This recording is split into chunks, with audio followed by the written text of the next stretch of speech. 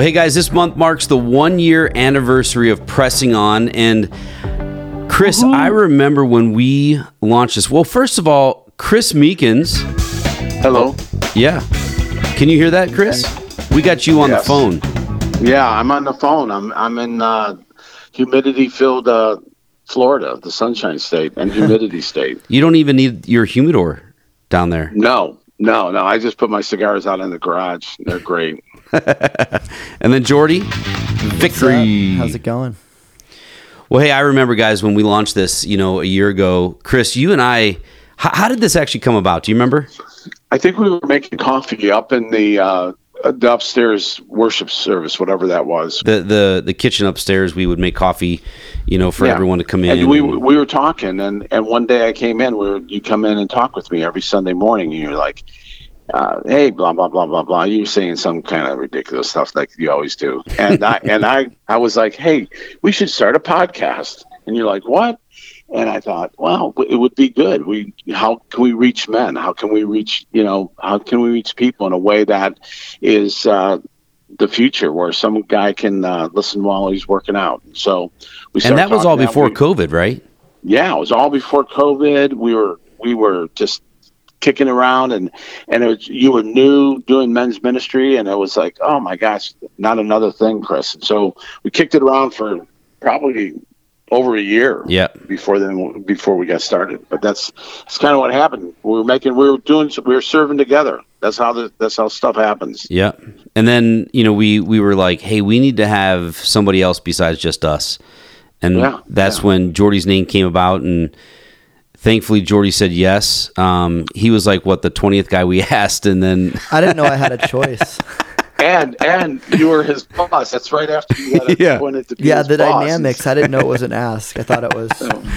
Yeah, no, he was the first guy we asked. We didn't ask anybody else. He was the first guy we asked, and we thought, this guy's way smarter than us, and he's going to bring such a great dynamic, and you've done just that, Jordy. It's been great to do this with you guys. And, we have our sponsor, Blackburnian Coffee. This is our first month with our sponsor. We thought it'd be really cool. Our first month that we have them is also our 1-year anniversary. And so this is what Blackburnian is going to be doing. Every month they're going to be giving away a bag of coffee, a free bag of coffee. If you guys just go to their website, blackburniancoffee.com, it'll be on this podcast. You can see it and click on it there too. They're an amazing company. They're a micro batch roasting company based here in Cleveland. And all the beans are fair trade, organic, roasted fresh in these small batches. And their coffee is different. It tastes really fresh. It's really, really good. And it's priced right. Sarah and Josiah Stumbo are the owners of this company. And they're, like I said, they're going to be giving away a bag of coffee every month. You go onto their website and you can get it there. But this is the other cool thing. As I was talking to them, they said, you know what? We're going to give your listeners 15% off all orders all year long, not just for this month. So if you just go to their website, when you place your order at the end there, you just put in the discount code Pressing On when you order, and you'll get that 15% off. But today, this is what we're going to be talking about today. How can we be a positive leader while taking great action? What do leaders do? Leaders influence others. We've talked about that before on this podcast back in January. And, sometimes we can also empower people, equip people, develop people, but it's all about influencing others. And that's the number one thing that leaders do. The way that you do this is by serving the people that you lead or the people that you influence. At least I can say the way that you do this is by serving according to Jesus. And seeing that we just celebrated Father's Day, we thought it'd be a great way to kind of look at this through the lens of family. How do we influence our families, making your family a better version of itself? What do you mean by family, Scott? Well, I'm going to look at it from a biblical perspective. So the family is this foundational institutional society, essentially ordained by God. It's constituted by marriage, and it's composed of people related to one another because of the marriage, either through birth or through adoption. And the family is this fundamental institution of human society, and that's from a biblical worldview, of course. But I thought it'd be really good for us to look at how do we serve others through the scriptures. And Jordy, I know that you've got something to bring to the table in the book of John. Yeah, kind of the inspiration for this episode. Jesus, when he was doing his ministry on earth, his disciples started to almost get a little competitive over like, who's going to sit next to the throne of God in heaven? Who's going to rule over the earth with him? You know, they're hearing about this new kingdom, and even Jesus' relatives, the mom of one of his cousins, they're approaching him and saying, you know, hey, can my son sit with you? And Jesus does something so interesting. He turns and he takes, I'd say moments later, but sometime in the very near future, he takes a basin and a towel, and he washes his disciples' feet. And a couple of things to consider are, first of all, this is sandals era, and these are the days of long walks everywhere you need to go. Yeah, and not cool sandals like we have today. Like you don't wear them for a fashion statement, right? Like these were the shoes. These were the shoes. Yeah, that's what they wore. Dirt roads and no Uber, and so these were some nasty feet. They had just been on a walk. They'd just been on a journey, and also in this culture, there was kind of a system of like, hey, if you're like more significant as far as your class of what part of society you are, you would not serve those below you. They would serve you. And so Jesus, who's telling everyone he's king of the world, he goes and he washes his disciples' feet. Peter's even like, no, you cannot do this. Well, even in the Jewish society, like the teacher would not be washing the disciples' feet. No. Right. And Jesus was a rabbi.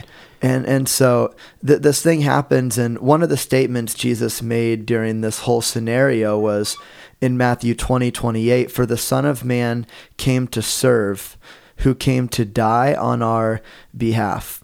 But there's this idea of Jesus just unveiled this act was symbolic of his greatest service to humanity, which is his death on the cross. And it begs the question for us to ponder for the rest of time is, you've got God, the leader of the world, Jesus, fully God, and he's willing to die for those he leads.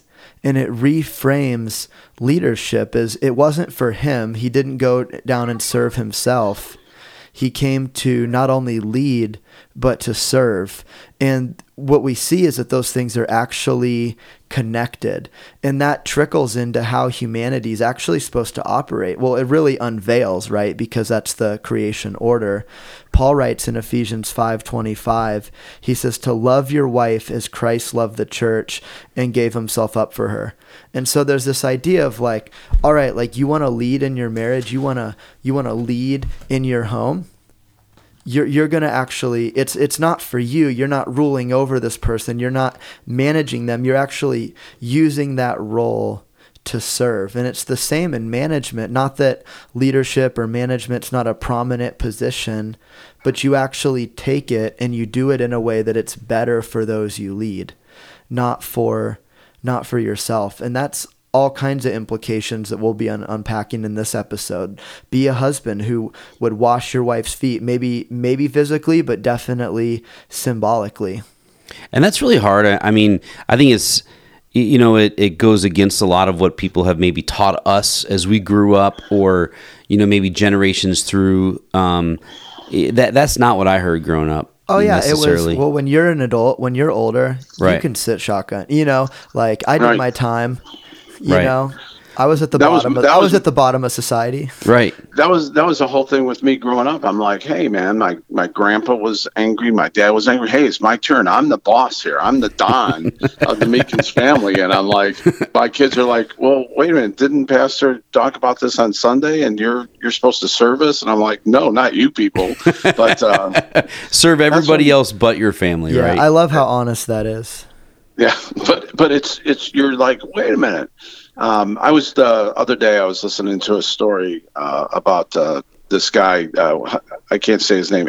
Dave Alpern. Is that how it? Yep. Anyway, he's he went to get a job with with Joe Gibbs Racing. So they just started. Joe Gibbs had just retired from the NFL. And he was like, hey, I know their family. I'm going to see if I can become an intern, a non-paid intern. And so they said, yeah, you can come here and work for free, and we'll give you a broom closet, and we'll clean it out, and you can just work in there and do whatever it is that, you think you could bring to the table? Well, he started out and he did anything or everything. And it's, he talks about how humble he is. He graduated from college. He's a smart guy. And these are like really great people, and he wants to prove himself. But he's in a position of literally in a janitor's closet with a desk. And he had to run a plug outside because there wasn't even electricity in it for his laptop. But anyway, so he started out and he did anything and everything. He put stickers on cars because he was educated. Most of these guys were mechanics, and they were just like, their motto over there is just go fast. What will make us go faster? And so he's walking around and they're saying, "Hey, Dave, I don't really know how to write this email. How do I write this?" And so he's rewriting emails, and he's like, "This is what I'm doing." But he had this thing, I'm just going to do whatever it takes to serve people, to help this team.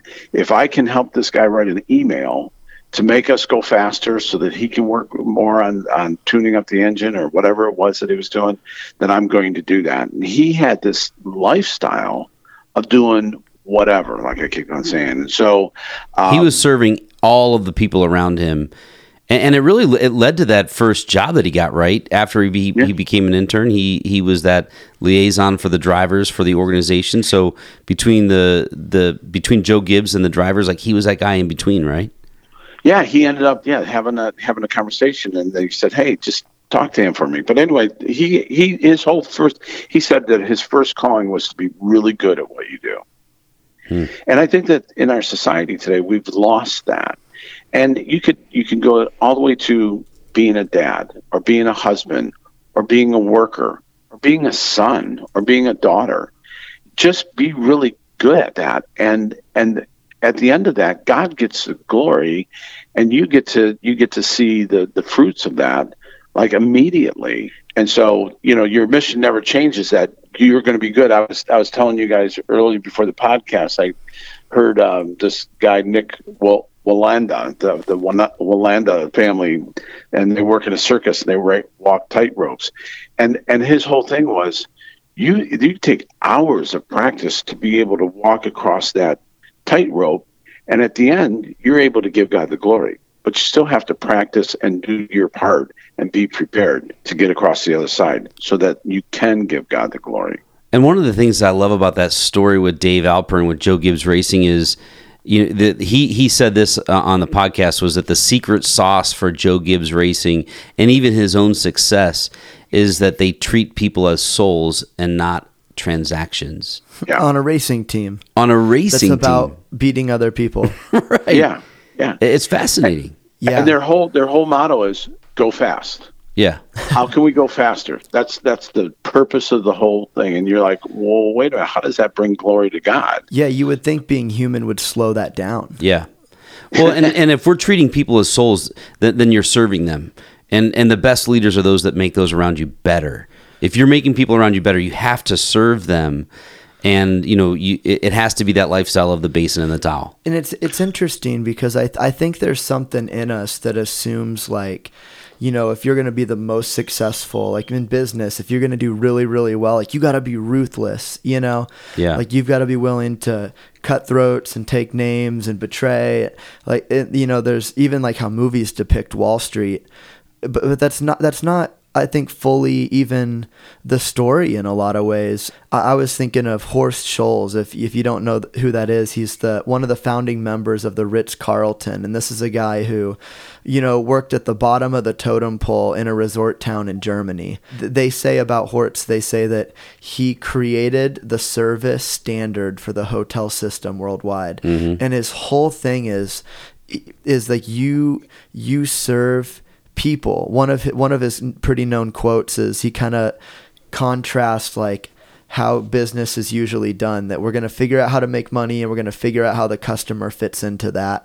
And he contrasts that, and I'll just read this part. He says, "The more accurate truth is this: do what the customer loves and the money will follow." He changed the order. He put the person first. And you would think that he would lose money, that it would be like a sacrifice or a compromise, but instead he creates one of the most iconic hotels. Like, it's like, if I told my wife for her anniversary we're staying at the Ritz-Carlton, could you imagine? And well, how does that translate to what we're talking about today, though, with as family, or even just leading those that we influence, right? What is that? I mean, it's not about making money with my family. So what is he saying? What would he say to me? Do what my family loves? Yeah, I think so. And obviously with kids, you have to filter that into what is best and not always exactly what they're asking for. But there's also a sense of like, does your kid feel ruled over, or does your kid feel led? And I think we're going to get into some stuff that really kind of contrast the two of those. Like, how do you do the first one and not the latter? Yeah. And go ahead, Chris. Where do you think that we got off line on that, where serving people was like, that's for the, newbies, rather than serving the higher you go, the more you need to serve? Where did that get flip-flopped? Where do you think that happened? I think it goes back to what you said earlier, that it's now your turn to be the boss. And everyone needs to serve me because now I've arrived. I am finally the one of the older guys with the most wisdom in the room. Seniority. Yeah.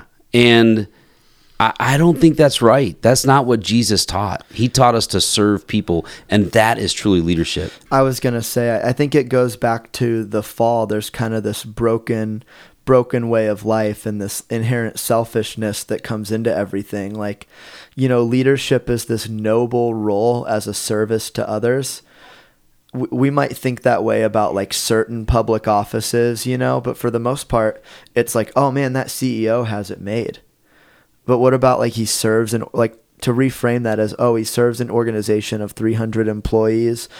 Even a lot of investors, I love like finance podcast and financial advice, and a lot of these big name investors, they actually say that they look for the idea that's going to serve humanity best, and they know the money's there. And that's where they're really willing to, play it big. But I was just going to mention the passage right before Jesus says the Son of Man came to serve and not be served. He said, that the rulers of the Gentiles lord it over them, and their high officials exercise authority over them. Not so with you.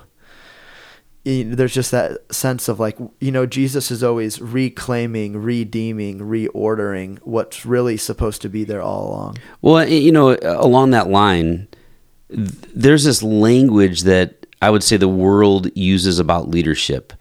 If you're going to lead well, this is what the world would say: tell people what they need to hear, and then go and achieve. You need to win. You need to be on top, and you need to manage the people around you. And the way that you do all this, and the way that you continue to grow, is you just need to read and get smarter and learn more, so that you can be the best leader that you can be.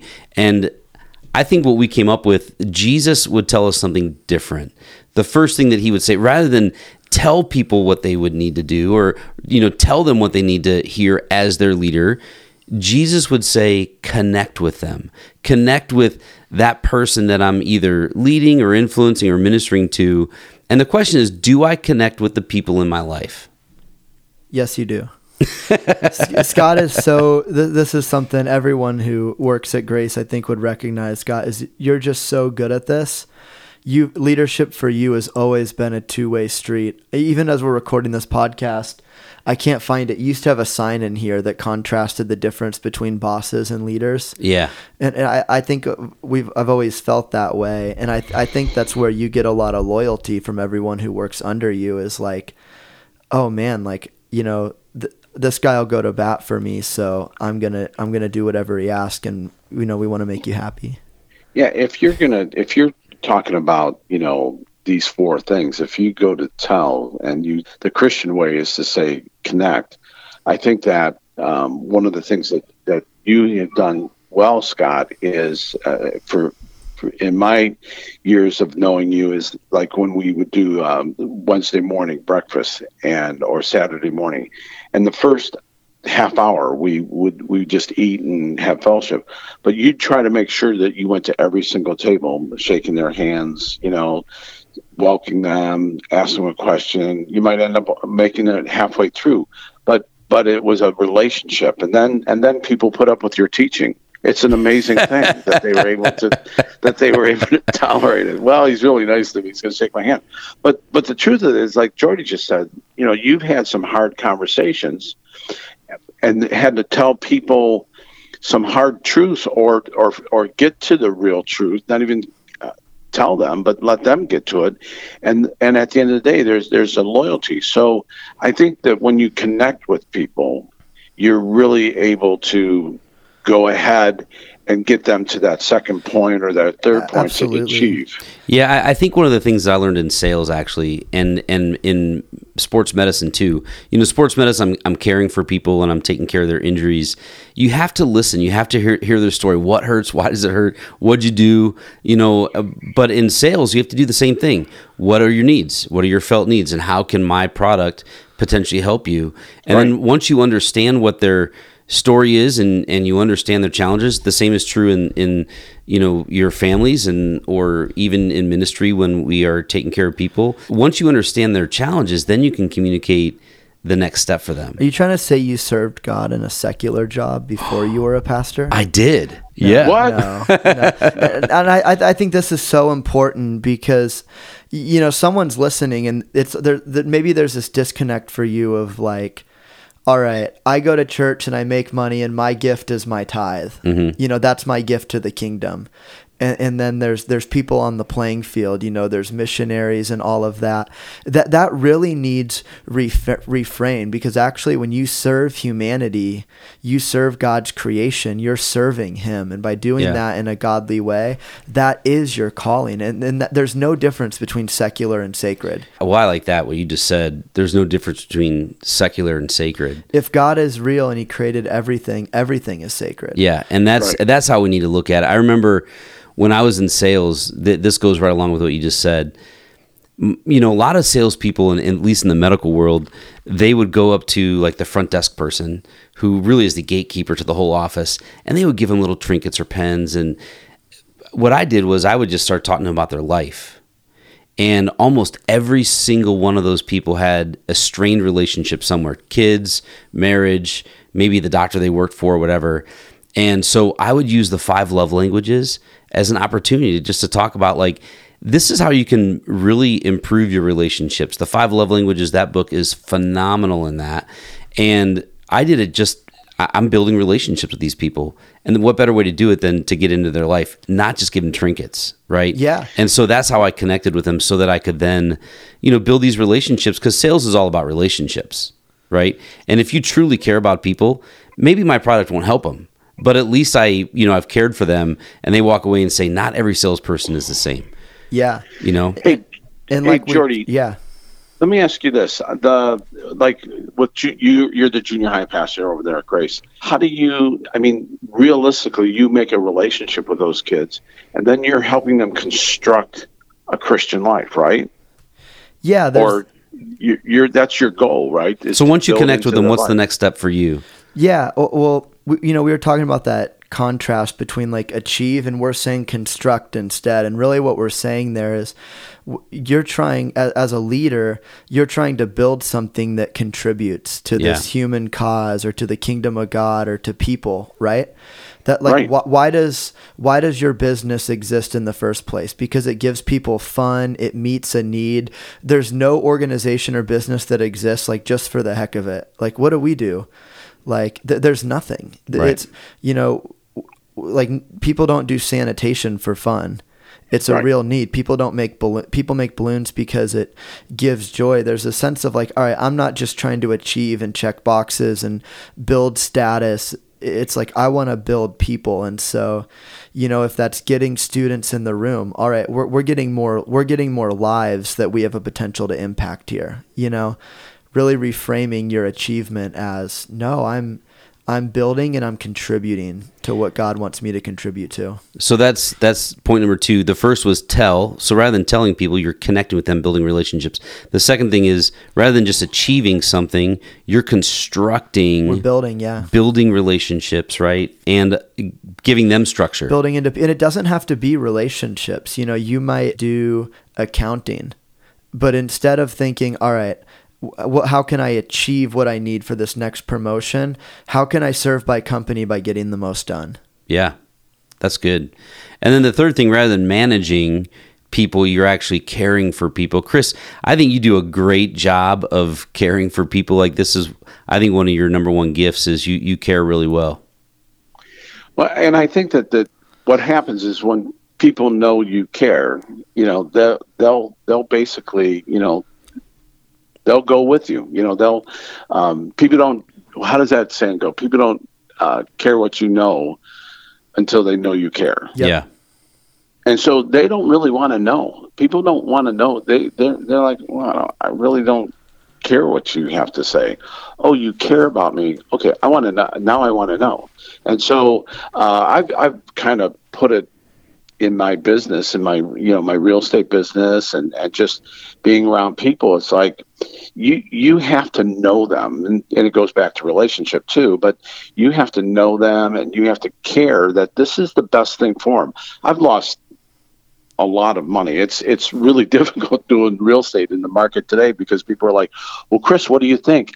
I know that they're asking price, which is 30% more than what it was last week, and we've got to go 40% over the asking price to get this house. And it's like, it's really difficult because you're looking at these people going, I don't know if this is a good choice, and sometimes you care too much, and it's not your call. But that's part of my dysfunction, but people want it. That's why they keep on coming back to me, because they know that it's personal that they do well. It's personal for me that you do well, Jordy. It's personal that you are successful, Scott, because you're my friend, and when you do well, I joke around when all my rich friends do better, I get bigger shrimp at the party. They don't get those little ones. But I like what you're saying, Chris, because there's this contrast of like, there's almost like a sacrificial moment of, I'm going to be honest with this person and say, no, lowball this offer. And it's going to bless them because I'm right, but I'm going to make less money because I get a percentage of that sale as a real estate agent. But I believe, and maybe not every time, I don't think it's some promise. I think it's more of a proverb. It's a wisdom statement. Yeah. But when we live by these principles, well, guess who I'm buying my next house with? Chris saved me like $20,000 last time and really cared about my purchase. And then in the long run, do you win out? And we're not saying do this for vain reasons, but I think there is a sense of success. I love the Horst Schultz quotes. I already know I threw one in, but I thought this was so interesting. Chris, you mentioned reading his book. This was in his book as well. We are superior to the competition because we hire employees who work in an environment of belonging and purpose. We foster a climate where the employee can deliver what the customer wants. You cannot deliver what the customer wants by controlling the employee. There's a sense of like, it's almost like you're better for being genuine. You're better for caring for people. And it always feels like, we're sacrificing, we're being people driven, we're giving up on revenue. But in the long run, it's like a lot of these things actually pay off. Like this is practical for managers, for leaders. Well, and this is what Jesus says at the end of chapter 13, the basin and the towel section. He says this is actually a new command that I give to you.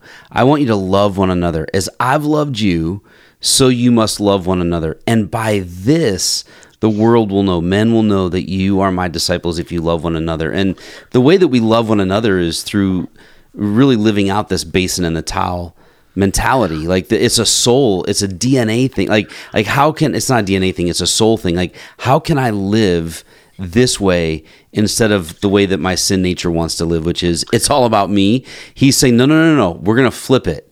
And it has to be all about the other. It has to be all about the other. And one of the things that I think that kind of we forget about, and I'm probably throwing a little wrench in here, but there's a place where we have to say the truth to people. And when we tell them the truth, we're really caring about them. Now, we just don't walk up and say, hey, by the way, that painting you did really sucks, and I'll see you later. Yeah. But there's a place where I know Joyce talks about, she had this conversation with somebody, and it was really going to be hard, but it was really pushing on her. And she fasted for a couple of days beforehand, and went in and told this person a really, really hard truth. I mean, it was in your face hard truth. But as she did, that person has been more loyal to her than, I mean, giving her more accolades, and it went from A to Z and in one conversation. And so I think that when we care for people, we're actually willing to do the difficult things, have a conversation with them, even though we know the right answer, and they just need someone to bring us through. I'm glad you said that. Yeah, and that can be so many different things too, Chris. It might be saying a challenging word to them. It might be making dinner for them.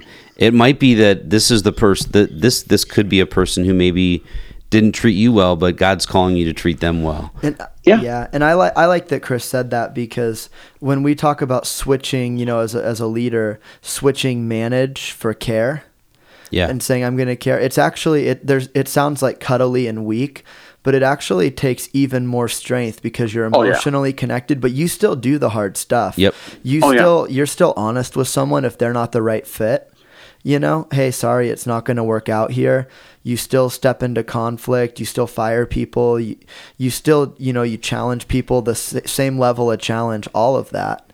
You just do it in a way that honors the Lord and that person as much as you can. And that brings us to our last point, to abide. And I think that there's a lot of that, I need to abide in the word. Where's that verse that says, abide in me and I will abide in me and I will abide in you. Ask whatever you want and it will be given to you.